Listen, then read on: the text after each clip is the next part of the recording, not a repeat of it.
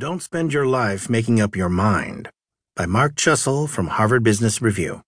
I'm Fleet Cooper.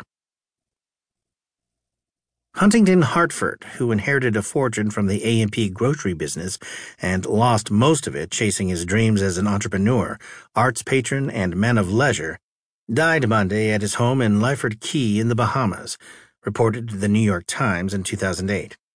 He inherited an estimated $90 million and lost